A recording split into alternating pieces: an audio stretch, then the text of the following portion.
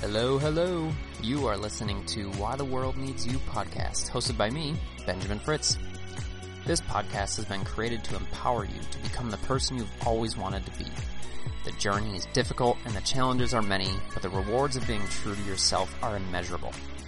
The objective of this show is to give you a safe, supportive space to learn, gain inspiration, and witness the true power and freedom that comes with becoming the person that you are meant to be. Why the World Needs You is a community of purpose-driven individuals who are passionate, gifted, and have a zest for life. They deeply desire to share their unique voice and gifts in order to make the world a better place for themselves and future generations. They are pulled to a different way of living and a higher purpose, while remaining grounded in their desire to engage and contribute in practical ways.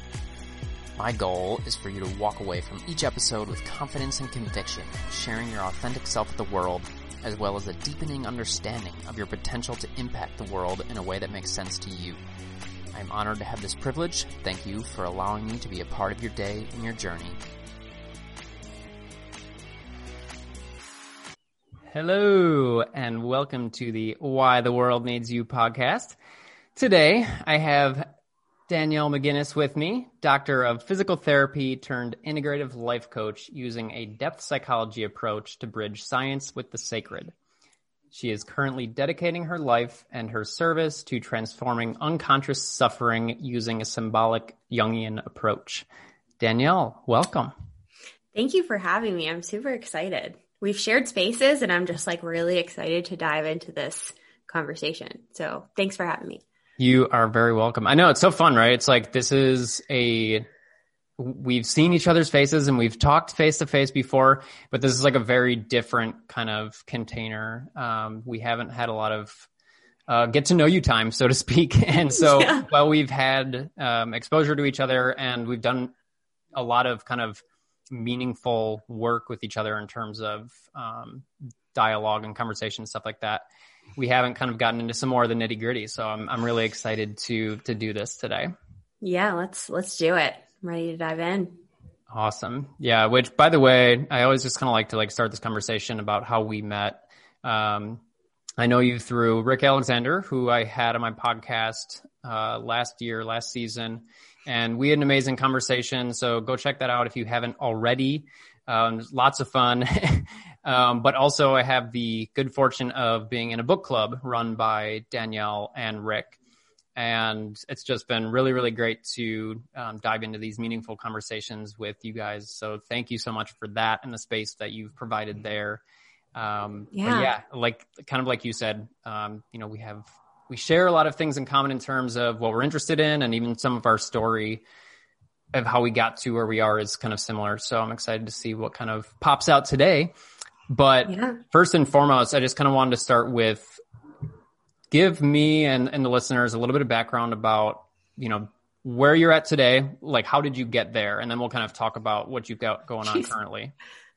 As much of a nutshell as you want to do. I feel like I could write a mini memoir on probably the last 5 years of my life.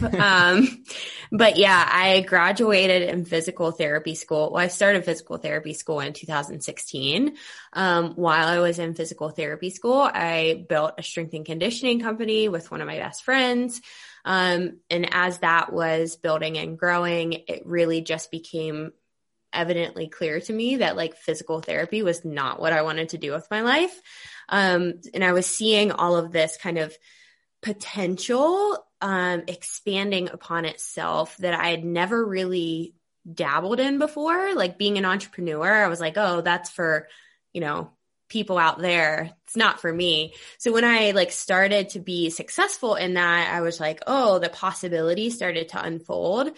But kind of the negative side of that was that I was at a time in my life where I almost got sucked into the shadow of that. And I started to morph myself into what my audience and what people wanted me to be. And I didn't have enough internal wherewithal or internal boundary to kind of, check in with myself and say hey, who are you becoming? And so I did an amazing job of building a following. I went from 2,000 followers to 90,000 followers in less than a year and a half. I was really successful at it, but I got to a point where that just was not meaningful at all. And it became very evidently clear to me that like there's something else. That confronting that when I've built my whole life upon being a person who, if I have a goal for myself, I can absolutely will myself to do it. Like my willpower is very strong, very dedicated human. But when you're confronting all of this unconscious emotional stuff, like willpower just doesn't work. Like you can't force yourself in that realm. And so I can't will myself to heal all of this quote unquote brokenness about that I felt towards myself. So it was really this place where I felt it was like a rock bottom, and I kind of broke open and realized, oh, I think the problem's me. I think the problem is the way that I'm like orienting myself to the world. And so I just did a ton of soul searching. I quit that business that I helped develop for almost 3 years, 2.5 years. And that was really hard because with that, that came a death of an identity, that came a death of a friendship. So a lot of like shedding happened in that moment, but opened up a ton of potential again. So basically I started my own business. Some people followed me. And then I really started to realize as I was working in the physical therapy clinic that like everyone's focusing on this superficial level symptomology, whether it's in fitness or whether it's in physical therapy.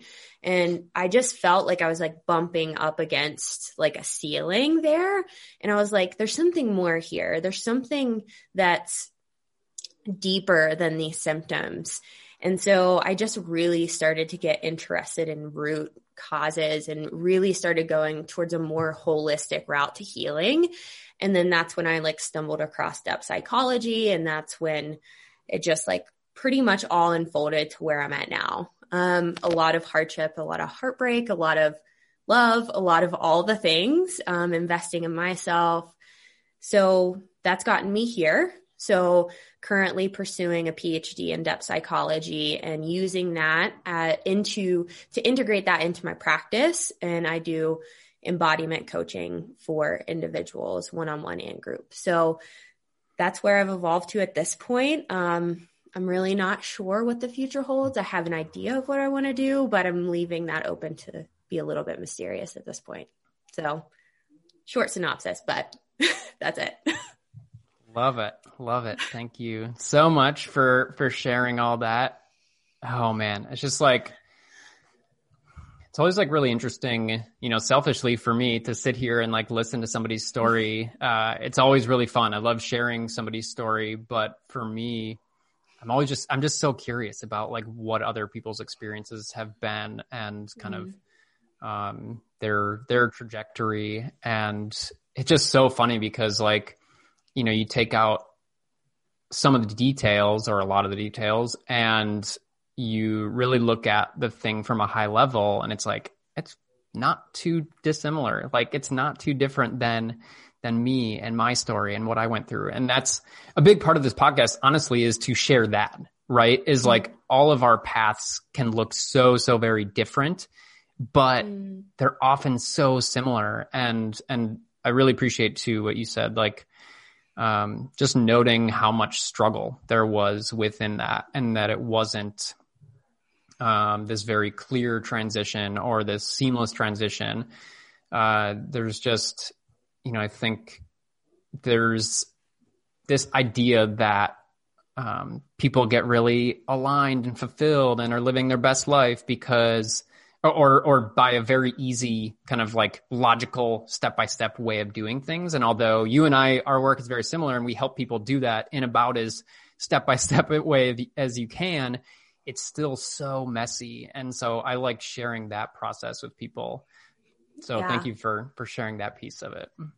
Yeah. And I think that, what I've come to realize through all of my personal hardships, and it bridges really well with a depth psychological lens, is that like suffering is actually a byproduct of you moving towards wholeness.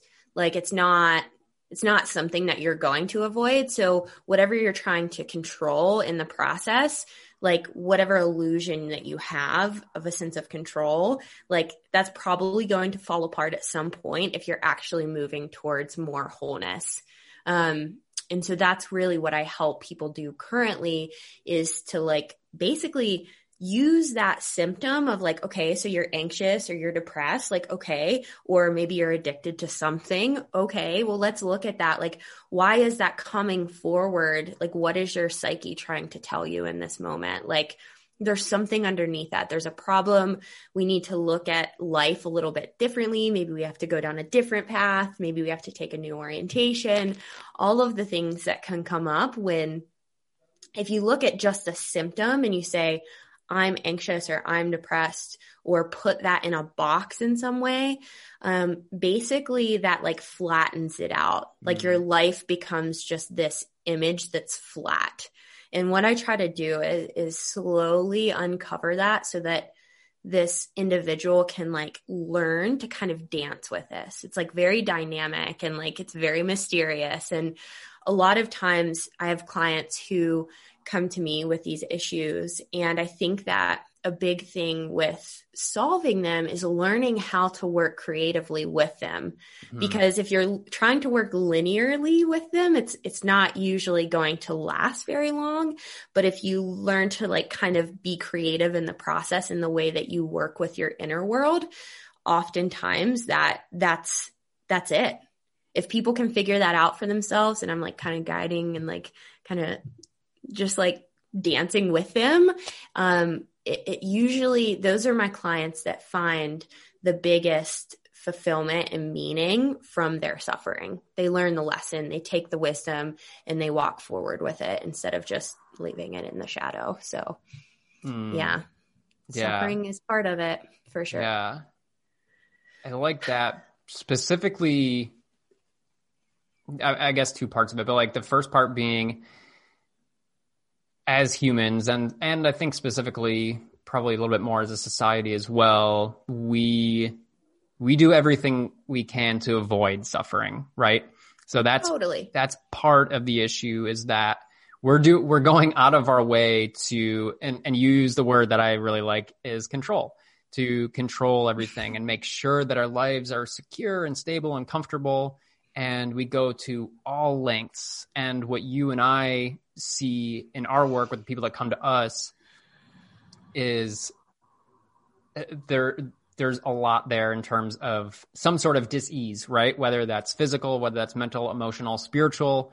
A lot of times I think the feeling is this general stuckness or stagnancy, or what am I doing? People have these moments of like, what is this? Like almost like an out of body experience in terms of like, what is my life? Like, this is not what I thought it would be or what I was working towards. Yeah.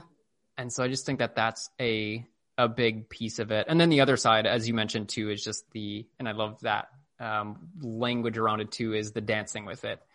And it's this idea that, and you can go way deeper on this than I can because of, what you're in school for, but this idea that the more we try to resist something, the deeper it's going to go and the less access we have to that thing and to work with it. And so if we can start to, like you said, dance with these things and not only accept it, like that's the first part, but then embrace it and then be willing to look at it and be with it and see what comes up. And I guess the final thing I'll kind of finish with here and then throw it back to you is like our tendency to label things as good and bad, right? Especially as you mentioned, anxiety, depression, that type of thing. Those are like bad, right? We have this label of like, let's label those things bad. We don't want to feel that. And I think that can be really, really detrimental too, if we're just bucketing things like that. Yeah. I think that, a lot of the foundational work that I do with clients is just understanding their emotions, really understanding and becoming more emotionally intelligent, because emotions are information. It's really what we've made them mean and how they're being processed in our body that causes us most of our suffering. And then that kind of brings up something that I feel like laces all of the things that you just said, which is fear. Like, I feel like there's just like this, there's so much fear in our system that we are afraid to confront. And I think it just takes, oftentimes at rock bottom, I think that we're willing to confront it because we've kind of hit the worst of the worst that we thought was going to happen. And so then we have the courage to say like, well, can't get any worse than this. Like, screw it. We'll go forward. And I think that that's just it's a non-negotiable for most of the people that I work with. It's like, you got to be courageous. And like courage for some people is going to look completely different. Like, we have this group with, it's a collaboration that I'm doing with a couple of girlfriends called Grace and Grit. And one of the women that is in the group basically said like, this is the first time that she's ever done a group setting with women. And that's terrifying for her. And like, that's going to look completely different than my terror and my fear. So I think getting very intimate with our fears and understanding how that's causing us a lot of resistance to actually moving forward in becoming more of ourselves, I guess this way. I honestly, for me, I was just so afraid of one, failure, and two, of what people would think if if I step away from this business in which I was the face of the company for 2.5 years, what are people going to think about me? But also like that also, I have to confront the part of that where it's like, why have I inflated myself to think that I'm that important that people are going to give a fuck about me? All of those, all of those questions come up, and it's like a lot. But I think like really having help in that space is life-changing, because for us, we're only limited to our level of consciousness, right? So we need mirrors, we need people to help us and be with us and create safety. So that's been something that I am so beyond grateful for, are my mentors and my coaches and therapists and people that have like really helped me, and my partner that's like helped me like propel me forward in this process, or I probably would have remained stuck, honestly. So, yeah. Yeah. I love you mentioning that part of it. And also just to, tie that to my experience too.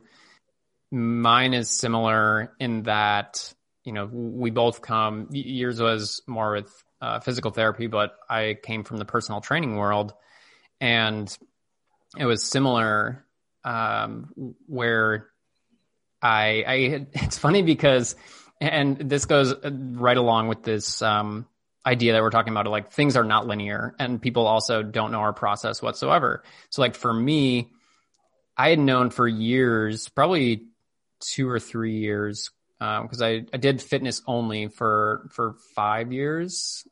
And so I knew for probably the second half of that, so 2.5 years, that I wanted to do life coaching someday. I wanted to coach people in this way that felt more, just a little deeper. It was the thing that I realized quickly that I like really cared about. And I really was like, oh shit, I want to help people with this deep stuff, because I had made the transition from a corporate job to personal training. And so for me, that was life-changing. And that paradigm shift, I felt that to my core, and I just wanted everybody to feel that, like this major quality of life difference. And so when working with people, I knew this, but fitness was comfortable for me. I got good at it quickly. I had the body to go along with it. I had the billboard, so to speak. Like when you're in fitness, that's an easy thing. And then I to like really sum it up quickly, I've had a bunch of health issues and like really hit the wall quickly, and I couldn't do shit. I couldn't work. So I like had to step back from the training stuff. I lost kind of my physical body, so to speak, in terms of this literal image that I had created of myself. And similar to what you're saying about this like rock bottom moment, it's like, not only, I tell people, I'm like, look, the physical aspect of the shit that I was dealing with was not fun, for sure. But the mental, emotional part of it, the spiritual part of it, like that was the real work. That was the part that was really difficult to sit with. But I'm so grateful for it in hindsight, because I had to sit with like, okay, who am I without my body? Who am I without my work to tell me who I am, right? And so, you know, similarly to you, you know, I've always kind of tried to do things well and to get to a point where I am accomplishing things and achieving things, and I can put my worth into that, and that feels good. And I essentially, that paradigm had to shift in that moment, and I'm so grateful that it did. But it's messy for sure.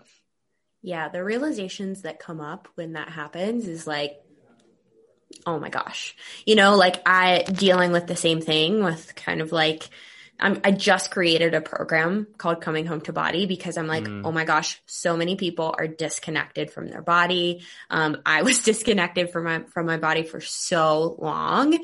And I think inherently it's a disconnection from the feminine, which is this like down and in principle. But it's interesting because kind of like you said, like I was good at that fitness space, you know, like I thrive there. It's all about willpower, and it's all about like kind of, you know, pushing yourself. And what I realized is that there's a lot of masculine energy in that space, a lot of like kind of that up and out energy. And I realized that in my journey that, I don't know if I can actually explain this, put words to it, but so when I was younger, basically I learned that I would get love through my performance. And so I morphed myself into who my parents wanted me to be, and they wanted me to be the athlete, and they wanted me to be the one that was like the superstar. And so my dad in particular, like pushed me really hard in athletics. And like, I wanted to cheerlead, and I wanted to dance, and I wanted to do all of these different things, but it was like, no, you're playing soccer, you're playing basketball, you're playing softball because you're good at it. And so then I learned like what I'm good at is what I can actually put my identity in. And so unconsciously working through this over the past year or so, learning that like, I don't have to objectify myself to the masculine to feel loved. You know, like I don't have to objectify myself to social media, which is a masculine energy, to be loved. And so learning how to relate to not only the masculine, but like be in my feminine has been really, really hard, especially when I've shifted away from the fitness and wellness space, because you know, you could say that there's some feminine energy there because there's like Instagram models and whatnot, but I would argue that most of these influencers are completely disconnected from that feminine energy. And so it's been such a journey and a task to really reclaim those different parts of me. And the suffering is what kind of brought that forward. That was my material that I could use to transform. That was how I could take this stuff that I was getting and like creatively work with it, and then use that as momentum to just figure out where I was going next, honestly. So, yeah. Yeah. I'm so glad you mentioned that. And I'd noted this from what you kind of shared in your story, because I wanted to come back to this. But it's something that I see all the time with my clients. And this is a message that I feel really, really strongly about. So I've basically labeled people like us achievers with a capital A. And, and something that I've found both for myself and for achievers in general to be really healing and literally, like you're saying, paradigm shifting is just because you're good at something doesn't mean you should do it. Dude, feels like the most feels. Right. Like, yeah. And you have to like, let that shit hit home. Cause it's like, because exactly like you're saying, for so many of us, that's, you know, as adults, that's what we've learned. And exactly what you said. And I really appreciate you sharing it, is like, that's essentially us. Like we learned that's how we get love. And it's really important. I think for a lot of people, probably for the people that are coming to us or the people listening to this podcast, that's not like too surprising or too kind of like, oh, really? But for some people, it feels like really heavy and intense and can be like, oh, I don't know about that. But like, if you really sit with it and really do a little bit of a deeper dive on what that means, that's always at the root of it. And really, oh man, it's just my heart, and I'm sure yours too, just like so goes out to people that are still operating within that paradigm, because we understand like the depth of that, right? And we still, by the way, disclaimer to everybody listening to this, Danielle and I are not perfect. We did not make have it. this shit figured out. Do not know. And that's part of it, is like we're constantly doing the work too. And this is a forever journey to kind of come back from this. But man, it's so huge. Yeah. Leaving, honestly, like after graduating physical therapy school, I like didn't even want to graduate, but I did, because I was like, okay, well, you're almost done. And if you quit something when you're halfway through, you're a failure. So that's another thing I had to work through. And then I had this kind of like issue with taking boards. So it got pushed back like 6 months or something. So it was like, honestly, like the shit was like lingering it was like, it felt terrible. And it was just like this lingering thing. And I'm like, I don't even want to take these boards. Like, I don't even want to practice. And of course I was like, everyone around me was like, it's like running a marathon and not crossing the finish line. And it's like, okay, well, whatever. Yes. And then that actually came full circle, because I trained for a half Ironman and then it got canceled right before it. And I totally learned all the lessons that I needed. I did not even have to do that race. Like, I fucking know now exactly why I signed up for it. So whoever gave me that advice for my boards obviously has never done that. So anyway, it was basically this long drawn out process. And then I took them and I'm like, okay, well, I'll wait till Rick and I move to Denver to like start to practice. And then I started practicing, and it was like this very flexible schedule. I was working part-time and then my business part-time. And then I was like, I feel like I'm working too much here in the clinic. It was like only 20 hours a week. It was something completely like not a lot. Yeah. And then I was like, okay, I'll push it down to 14. And then I was like, okay, well, maybe 10. And then I was like, well, maybe I'll just work 1 day a week. And then I was like, or maybe I just should freaking quit this. Maybe I should let it go because it's not working out. And so what is it about just saying that, like, just because you're good at it, why can't you just let this go? And it's because I had put my identity in being the person who was a doctor and finished physical therapy school and was like accomplished. And it's like, no, fuck that. Like, I don't like that. I don't want to do that. I'm good at it, super good at it, but it's not for me. And so and it's interesting because when I actually stepped away from being in the clinic, so many PTs that I know reached out to me and they were like, wow, like, you're really going after what you truly believe in. And like, I wish I would have done that 20 years ago because like staying in these like patient mills of clinics that like just like scheme people, it's terrible. And so that did make me feel better to get the validation from quote unquote experts, not experts, but people who have been in that field for a long time should just know that like, it's an illusion to think that if I stay here and I don't like it, it's going to be doing anything positive for my soul. So, but I did this, I really tried to do it in a way that was quote unquote smart.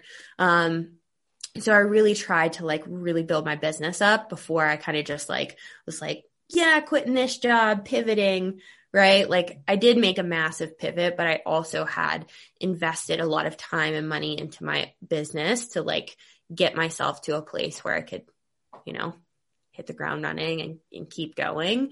But that in itself has been, so letting go and that shedding process, has been really, really painful. And you'd think rationally, like, you know it's not right for you, but you still hold on to it. You just carry it along and you're like, oh, yeah, I'll just practice in the clinic. It's fine. I'm good at it. But then it's like, no, it just feels so heavy. Like your body knows if it's not right for you, that letting go, man, I just like when you said that, just because you're good at it doesn't mean you have to do it. I'm like right in the heart. Like I feel that so deeply. And when I had that realization, that's when I gave myself permission to leave. Mm-hmm. Mm-hmm. I was like, I got to be done with this. Yeah. And I think just again, with a lot of help from mentors, coaches, my partner, like mirroring me, he's like, you're coming home and you're like, just like really stressed on your work days. And I'm like, yeah, I think that's a sign. Yeah. Well, and I like that you said that too, because I was going to ask, like through that process, because like you said, really what it is like giving ourselves permission. Right. And I think, and if this doesn't ring true for you, then let me know. But like, I see that as a big part of my job is like, truly, I'm just giving people the space. I'm giving them permission but eventually teaching them how to give themselves permission. But that's the first step is like just feeling like you have permission to do something else, to be truly to be more of you, right? To like try to stop putting on a mask of, who you think you should be for whatever number of reasons. So I was going to ask you what supported you through that process, because it is so damn difficult. So for anybody listening, obviously you and I can both pitch ourselves right now and be like, yeah, you should work with us, and you guys should, or should at least consider a conversation with either of us. If this, feels like super resonant, but, what would you suggest for people, or what was something really, really specifically helpful for you during that time? Like what is something actionable if it's like, I can feel this, I know that I'm meant for something different, or I'm feeling this pull, but I'm so fucking terrified and I'm paralyzed in that. Yeah, I think my situation was, I wouldn't say unique, because I think that a lot of people that are in these kind of like stuck career situations are probably also not injecting themselves into healthy relationship containers either. Mm-hmm. But I was in a relationship that was pretty emotionally abusive, and like I was like gaslit completely. So like my ability to trust myself was like almost zero. It was like zero. Like I did not trust myself.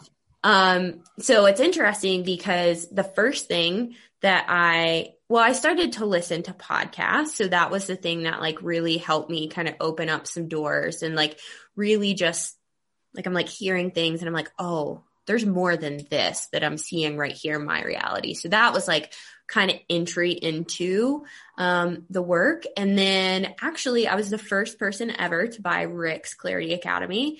When he got out of the military, I was the first person to buy it. So I went through Rick's Clarity Academy way before that when we were together. So I went through that program, and I was actually still in physical therapy school then. And so that was just opening me up to a little bit more growth stuff.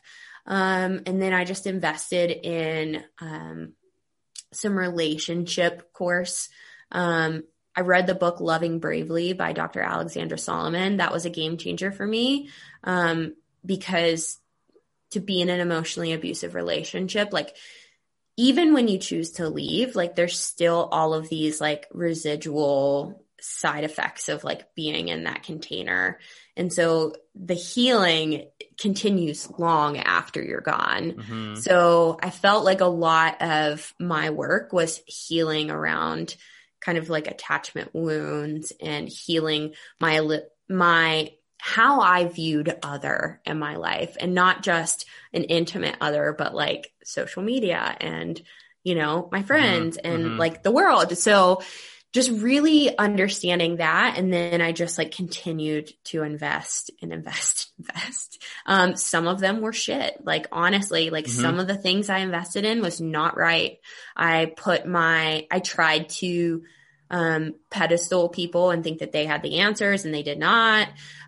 So there's a lot of things that didn't work out, but all in all, I don't regret investing any of the money that I did, because I learned at least something about myself in the process. Because when I invested in something that didn't really feel right, but I felt pushed into it, I learned to trust myself after that. So I got a little, like I was reclaiming my instinct and my intuition a little bit in that process. So it was actually really great. And that really bums me out. Just kind of thinking about this container that I'm creating with this Coming Home to Body program.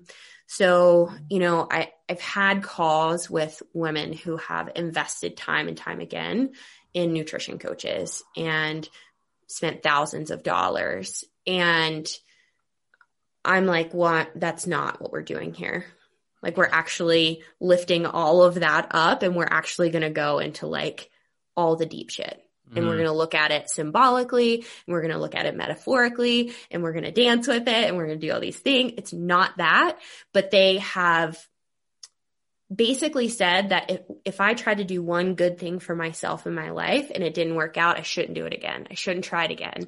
And that is so incredibly harmful, that belief that like, if I did one good thing and it didn't work out, there's no other good things out there.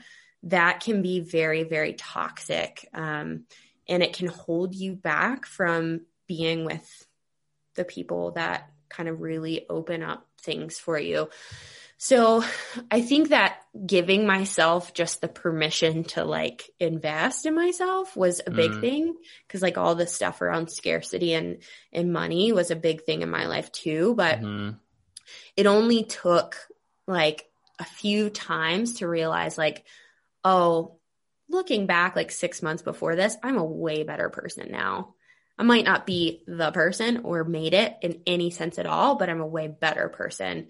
And I think that that's worth it. So I think just really getting in right relationship to like asking for help, that for me. And then we were kind of talking about vulnerability off the recording. And I just feel like for me, I basically, because I learned that like, well, I'm not lovable. What's lovable about me is the way that I perform and the way that I work.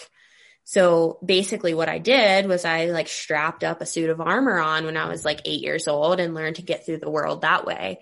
And it's like, okay, hard shit. Okay. Cut off your emotions and just do it.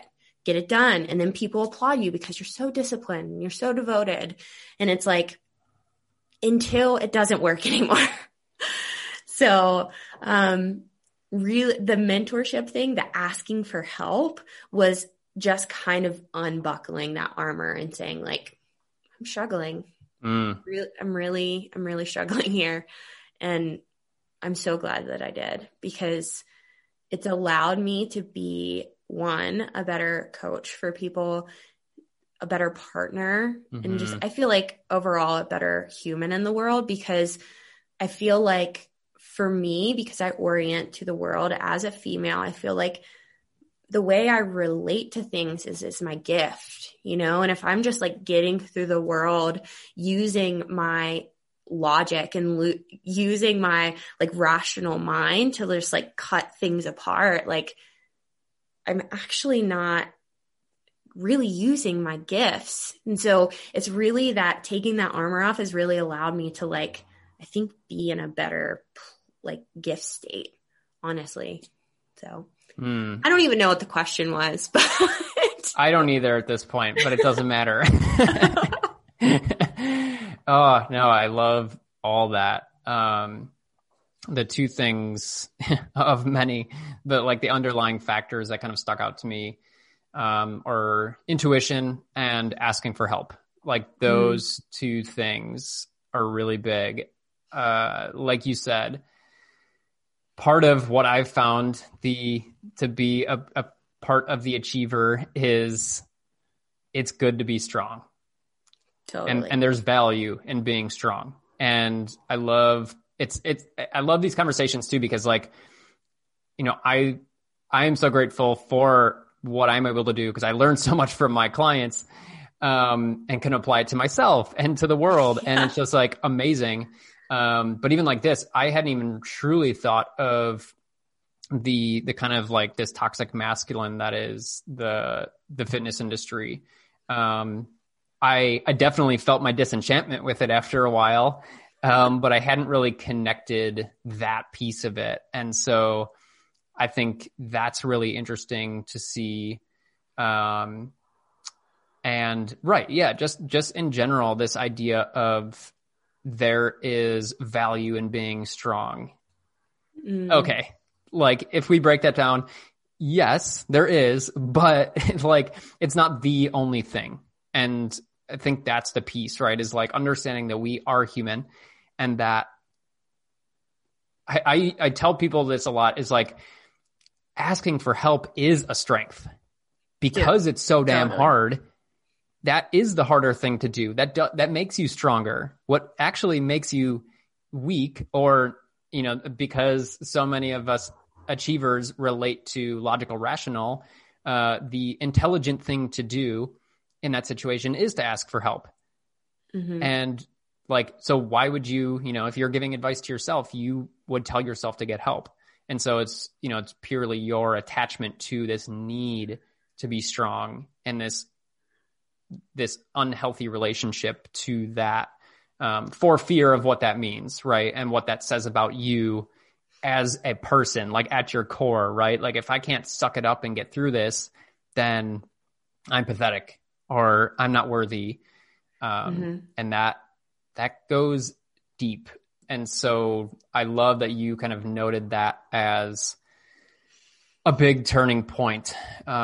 Because right, I think if anything, it's like, that's kind of the chink in the armor, right? It's not you're not like fully exposing yourself, but it's just enough to, okay, now we can work with something. Now, since you were able to put that foot forward, now there's a world of possibility for you. And that's, I think, just something that is so important. So I want to throw it to you to see if you have any comments on that. And then I want to bounce back to the intuition thing too.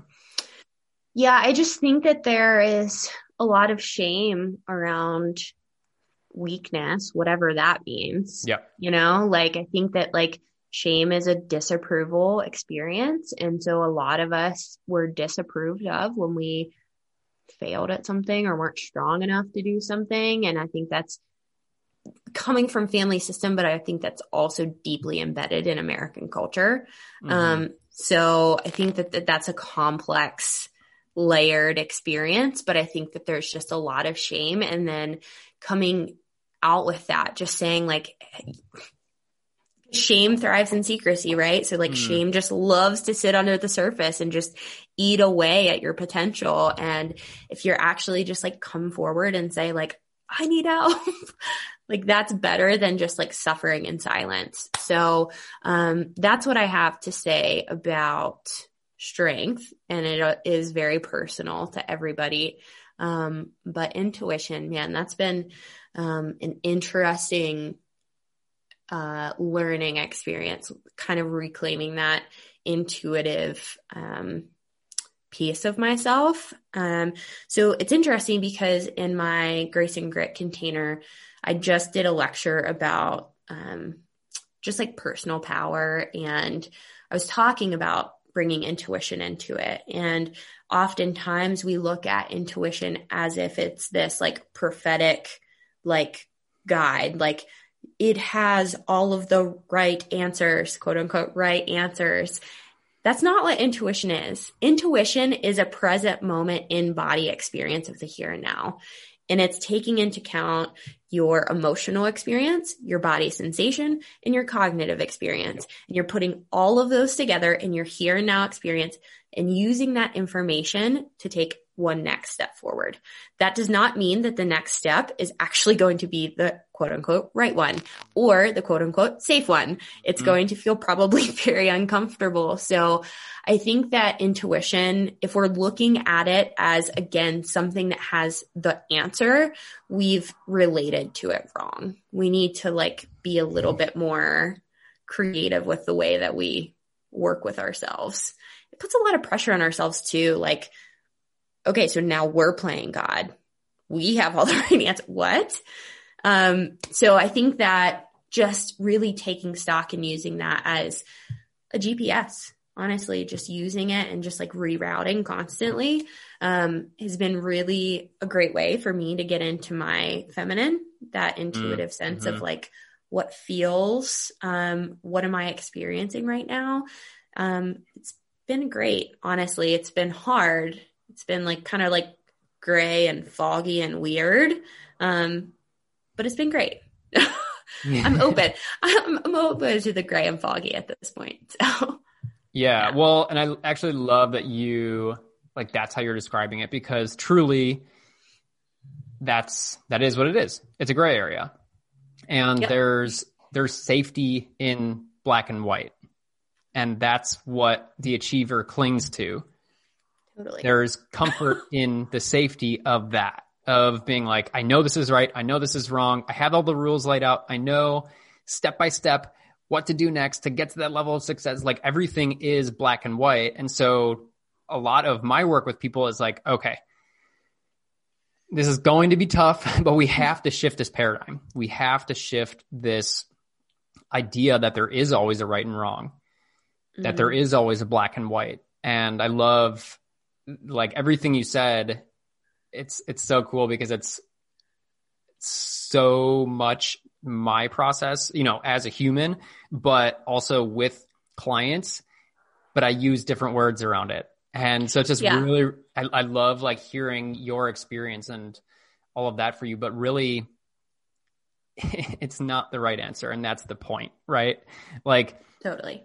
And allowing ourselves to, and I love even like the hand motion you did there for anybody watching this or listening to this, I should say, like not getting to see that. Danielle was kind of doing this like all over the place, side to side kind of motion. And that's actually literally how I phrase this, is because intuition can be a big, scary, feel like a metaphysical, spiritual word. I love how you broke it down and was like, that's not actually what it is. It's purely information from all of our senses, not just our brain. So there's a lot of wisdom in that, but also it's the ability to be present, right? And we're not thinking along the line. We're not thinking of next steps.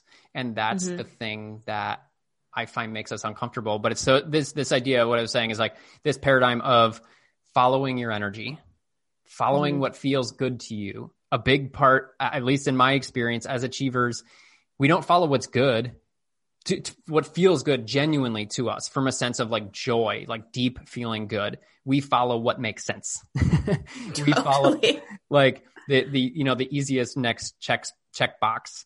But the other way that I say that then is like, it's just like following those breadcrumbs. And that's exactly kind of the motion that you were doing, is like, no, it's not a straight and narrow path, and it's not linear at all. But, and you said it's a compass, and that's all that matters. You don't need to have all the answers. You just need to know that you're going in the right direction. And that's what your intuition can give you. But to like step back, you have to trust yourself in order to do that. And now we can also bring in the spiritual picture here of like, you can also trust a higher power or whatever a bigger picture is for you. That's part of the trust equation as well. But I think it totally makes sense, given your experience, how you weren't able to do that, right? Specifically being in a relationship, being gaslit, where you have no ability to trust yourself. And that's so big. I think I'm like a huge nerd around intuition, if you can't tell. So like this for me is like the thing. And specifically, I say I work with deep feeling achievers. So specifically people who are just feelers by nature. And, you know, for those Myers-Briggs enthusiasts out there, like if you're the two middle, if you're an N and an F in the middle, if you're intuitive and a feeler by nature, but the way that you operate or orient yourself to the world, as you were saying, Danielle, is through a thinking mentality. From what I've found in my life and working with people is that you are going to feel misaligned, and you have to, and so that's the segment of the population that I can speak for. I can't say for everybody. I can imagine that if everybody was more intuitive, it would help, but specifically for this population, that like coming back to yourself, building a sense of self-trust, it's really, I think, the answer to a lot, if not most things. So what that brings up for me is, if we talk about that in a Jungian lens, because Carl Jung really paved the way for personality stuff, he has this concept called the inferior function. And so most of us relate to the world in some form of, like, the Myers-Briggs, I think, is kind of an offshoot of the work that he did around personality. So basically we relate to the world on one way, but we feel like maybe we have to kind of compensate and do something else to make our way in the world. So you might be relating to the world through your inferior function. So your superior function maybe would be your feeling or your intuition or whatever it is. But what happens is then you start to put your gifts, you put them into the shadow, you put them into the unconscious, and they just sit there and they're disengaged. And now you're relating to the world basically as a mask. And that's why you feel so split, is because your ego is identified with, your persona. Your ego is not identified with your actual true expression of self. So for me, something that's been very, very, very, very helpful is to start with dream work, because that's a way that you can really start to, like, get out of the rational mind. It's been so incredibly helpful for me to, like, break out of this, like, dualistic Western scientific place. Like, I thrive in that. I graduated physical therapy school. That's hard, right? But it's a very, like, dualistic place. And for me to, like, start into this PhD and start to, like, dream work, I'm like, whoa. So instead of, for me, it's been great because you take a dream and you look at the images that come up, and instead of asking, what does this mean? You ask, like, who is visiting me right now? And, like, what are they trying to tell me? So you're like actually interacting with these inner parts of yourself, as opposed to, like, what meaning is all logical. You're trying to figure out what it means. You're putting it in a box. You're flattening the dynamic inner world. So, like, really working with my dreams in that way has, like, helped me immensely come into what I feel like is my true nature. And it's given me so many insights into the way that I'm showing up, the ways in which my unconscious are kind of showing up in different areas of my life. And so that in itself has been such a gift along my journey. So, yeah. I love that insight. That's so interesting. So I appreciate you for sharing that, both for listeners and for me. I commented on a post of yours being like, I love dreams. I've always been obsessed with them. I just, like, think they're so interesting. And when I was younger, I was that person that was like, what is the meaning of this? What is the meaning of this thing in my dream? And so I love that kind of just that little but meaningful shift in how we relate to that is super interesting. And I'm definitely going to take that into kind of my own practice. Quick check-in with you. How are you for time? I'm good. Okay. I've got 10 left. So it's always hard at this point. We're just so many good things, right?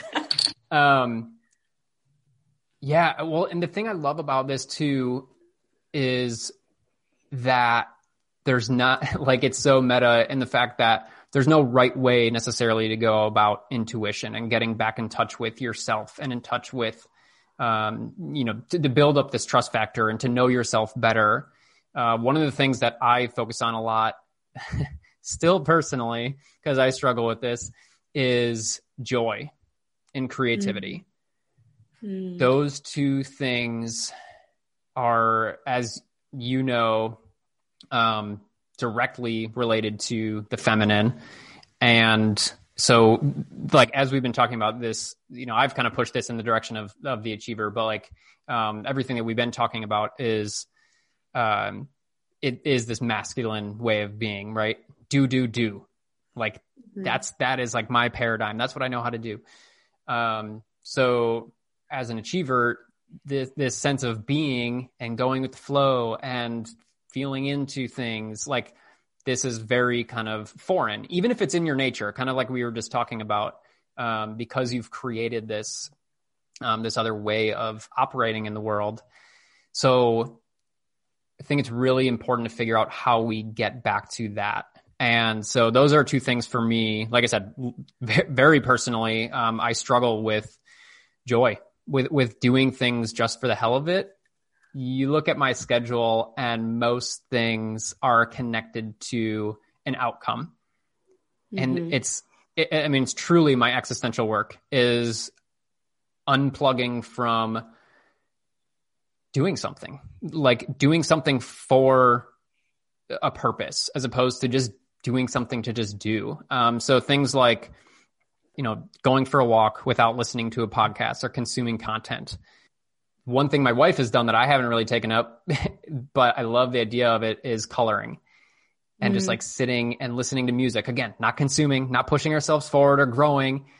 I know we all love to do that. It feels good, but to start stepping back and I'm trying to think of one other example for me. Just like I do truly enjoy reading and any kind of content, really. Fiction, nonfiction. Obviously, fiction is the one that's a little bit more of what we're talking about here in terms of like pure joy. Like, give me a Harry Potter book and good to go, right? Like, you can just escape.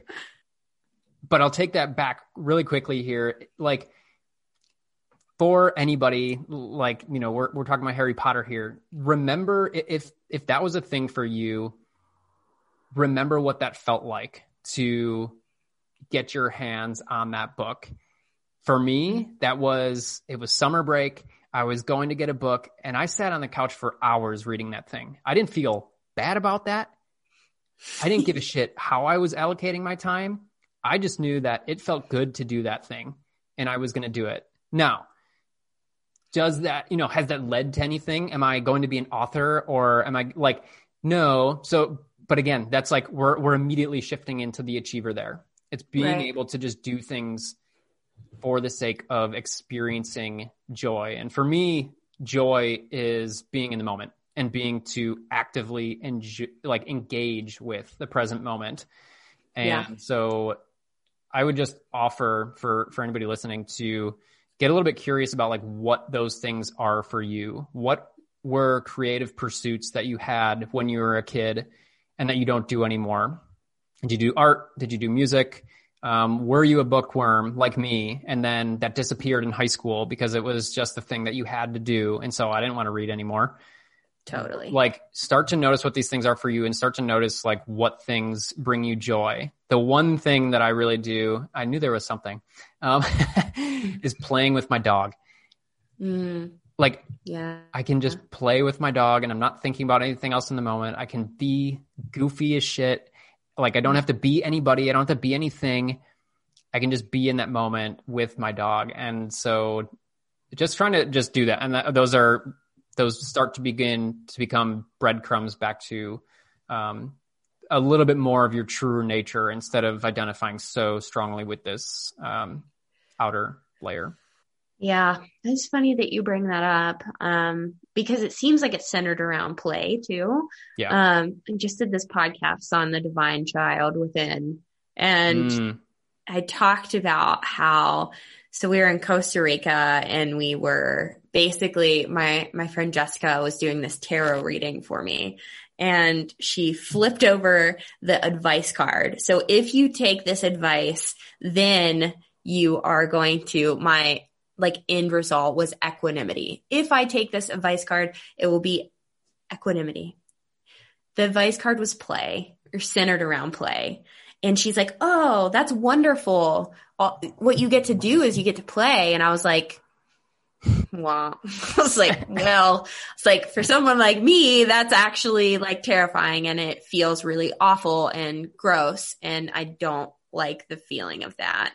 And it's really interesting that you say that, because I've experienced those same kind of like blocks. And I think that it comes back to what I was saying about kind of putting on the armor and becoming very rigid with life and not letting life kind of dynamically move through you. But it was also very interesting because I think it was that night we went to the beach, the group of us that were in Costa Rica, and there was an 8-year-old and a 10-year-old there, and one of our friends' daughters and sons. And we started playing freeze tag on the beach, and it was so much fun. Oh my God, it was so much fun. There was like a bunch of adults just playing freeze tag.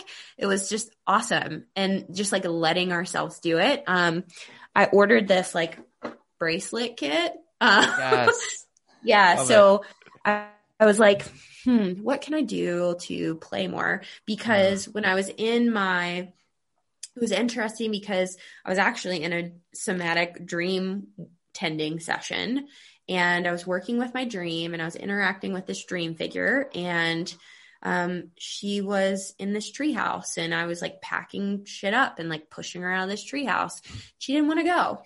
And so in this somatic dream, I went into the dream and I just kind of was there and like watched her play and like try to talk to my dream image, and was like, what do you need? Like asking her what she needed. And like, we were just like sitting there reading. It sounds super foolish and woo woo, but if you can actually allow yourself to open, these are the parts of yourself that have the greatest wisdom.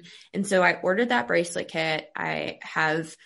So Valentine's Day, Rick and I just basically played all day. So it was like super fun. And it's just like really checking myself when I feel that, because I feel it in my body more than anything first. I feel the rigidity. I'm like, I have resistance here, and I feel like I'm like, the armor is on. No fun. Do not have fun. So I really start to check myself because I've gotten pretty used to that feeling now that I'm aware of it. So that's where it starts for me, is to just like really check in and like asking myself, like, what about this feels vulnerable to you that you're not allowing yourself to open? And then just really being courageous in that moment and asking, like, just taking stock of like where I'm at in my day, where I'm at in my week. And like, I need to make time for that. Like, it's really, really important. And I feel like, reading for me too, I was like a bookworm for sure. Harry Potter all day, every day. But one of the things that actually was pretty, I would say it was probably small T trauma, but like, in that previous abusive relationship, like I like shared with him about like loving to like wake up and hear the birds in the morning. And he was like, well, that's stupid. And like, just basically saying how awful of a person I was to like think that something that simplistic would bring joy. And like, I think at that moment I just like was like, cut it off. But like, I've been able to like reconnect with that and like really reclaim what I truly feel is joy. And that is one of the things. It's like going on a walk and hearing the birds. It's like, whoa, wonderful. I love that. So those are that's my experience of play and joy. It hasn't been, it hasn't been a smooth road, but I think that I'm learning, I think all of us are, but yeah. Oh, yeah. I love it. I love it. Thank you for sharing that. So good to like see how these things actually play out in our lives in like a real way. Well, I feel like we could obviously easily continue to go with this, but we're at our time here. I wanted to ask you one final question. One thing that I've been excited to do for this season of the podcast, the name of the podcast is Why the World Needs You. And so I want to ask you, Danielle, why does the world need you? Well, this is interesting because it's really like celebrating yourself here, huh? Like uncomfy, right? Yeah. I would say that the world needs me because I actually give a shit about humans. Like what I do in the world, my value system is so centered around people feeling safe and seen and heard and not money that it's actually affected me. And I think that the world needs more people who give a shit. They need more people who don't look at the material and the safety and the acceptance of the outside and use that as their driver. They need people who are truly rooted in what they love. And I feel like I am figuring it out. Obviously, I haven't made it in any way, but I do know that I fucking love what I do. And I love to see clients just like figure it out for themselves too. You know, like the fact that people can become more conscious by not leaving their shadows and all the unconscious stuff in the past, but like bringing it forward with them, like that lights my soul on fire. And I love that. So yeah. Love it. Love it. Thank you. Cool. Thank you so much for that. Yeah, I'm just like, one of the things I've kind of, I don't even know if this is a term, honestly, but toxic humility. I feel like that's a big thing for a lot of us, myself included. And this is part of reclaiming your power, but also just knowing yourself and being, it's not about being arrogant. It's just about standing in what is true for you. And so I love, because immediately after you got over like the initial like uncomfortable, like yes, you immediately like embodied what is true for you. And so I fucking love seeing that. This is very clear.